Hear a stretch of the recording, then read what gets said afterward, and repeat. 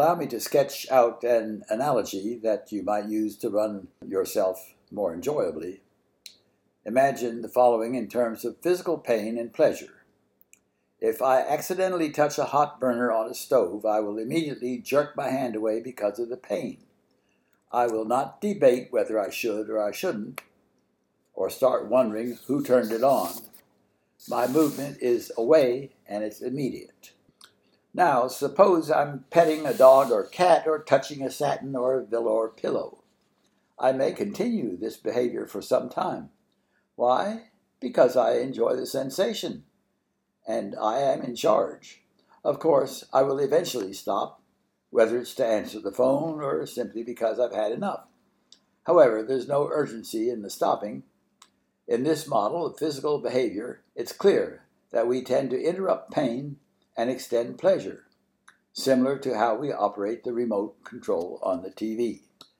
In my presentation of this idea to clients and students, I may use a couple of sheets of paper to represent the burner and the velour, with rapid withdrawal from one sheet, pain, and lingering on the other, pleasure. Then I suggest that we usually do just the opposite when it comes to our emotional behaviors, extending the time on the burner and minimizing time on the velour. That may sound bizarre, yet it seems to be embedded in our cultural heritage. Think about the Puritans. They seemed to be postponing their happiness until they reached heaven, not now. From what I read, their motto might have been, "Stamp out joy and wait until later."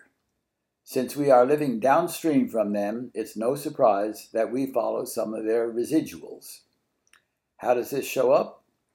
One way is that we live in as soon as mode. Starting as youngsters, we might say, as soon as I get into high school, I'll be happy. Followed by, as soon as I graduate, I'll be happy. The flow continues, as soon as I get a job, as soon as I get a new car, as soon as I get married, as soon as I have children, as soon as I get the college expenses paid off, etc. The next to the last one is as soon as I retire, with the last one, as soon as I get out of this nursing home. We can live our whole life in this anticipatory mode of happiness just around the corner.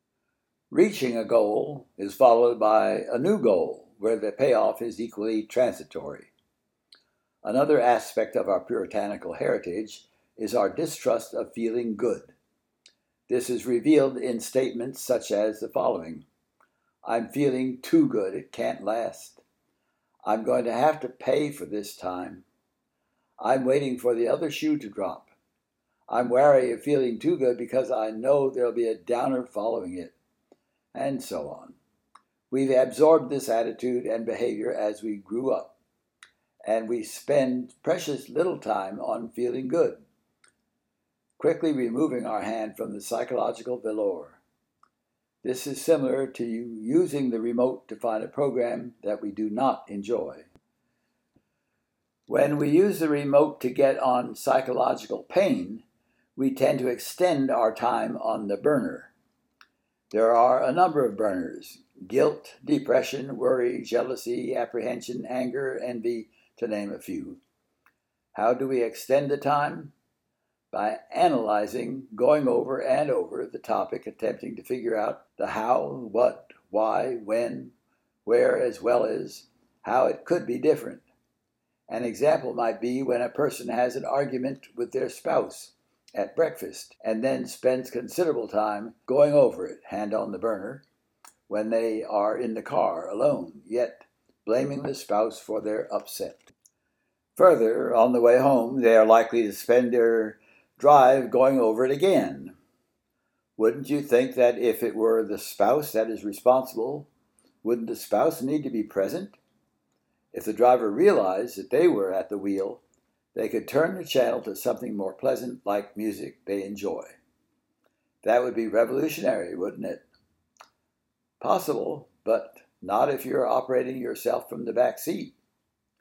I like the quote from Oscar Wilde: "Life is far too important to be taken seriously."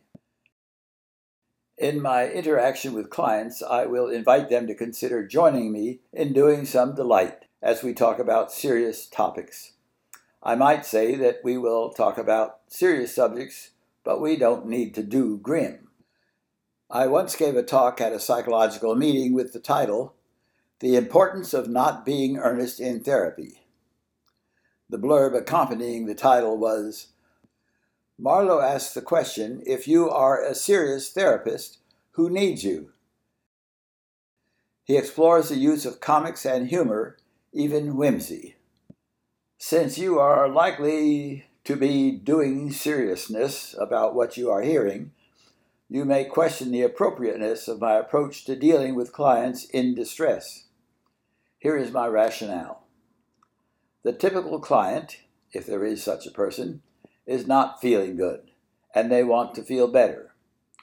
That is the bottom line. They want to feel better. Unfortunately, they are typically operating themselves from the back seat, where they are at the effect of circumstances or other people. They are blind to their internal sovereignty. My approach as a coach or consultant that they have hired is to invite them to consider using their own inescapable power on their own behalf. Notice I use the word invite since I am unable to teach them or convince them.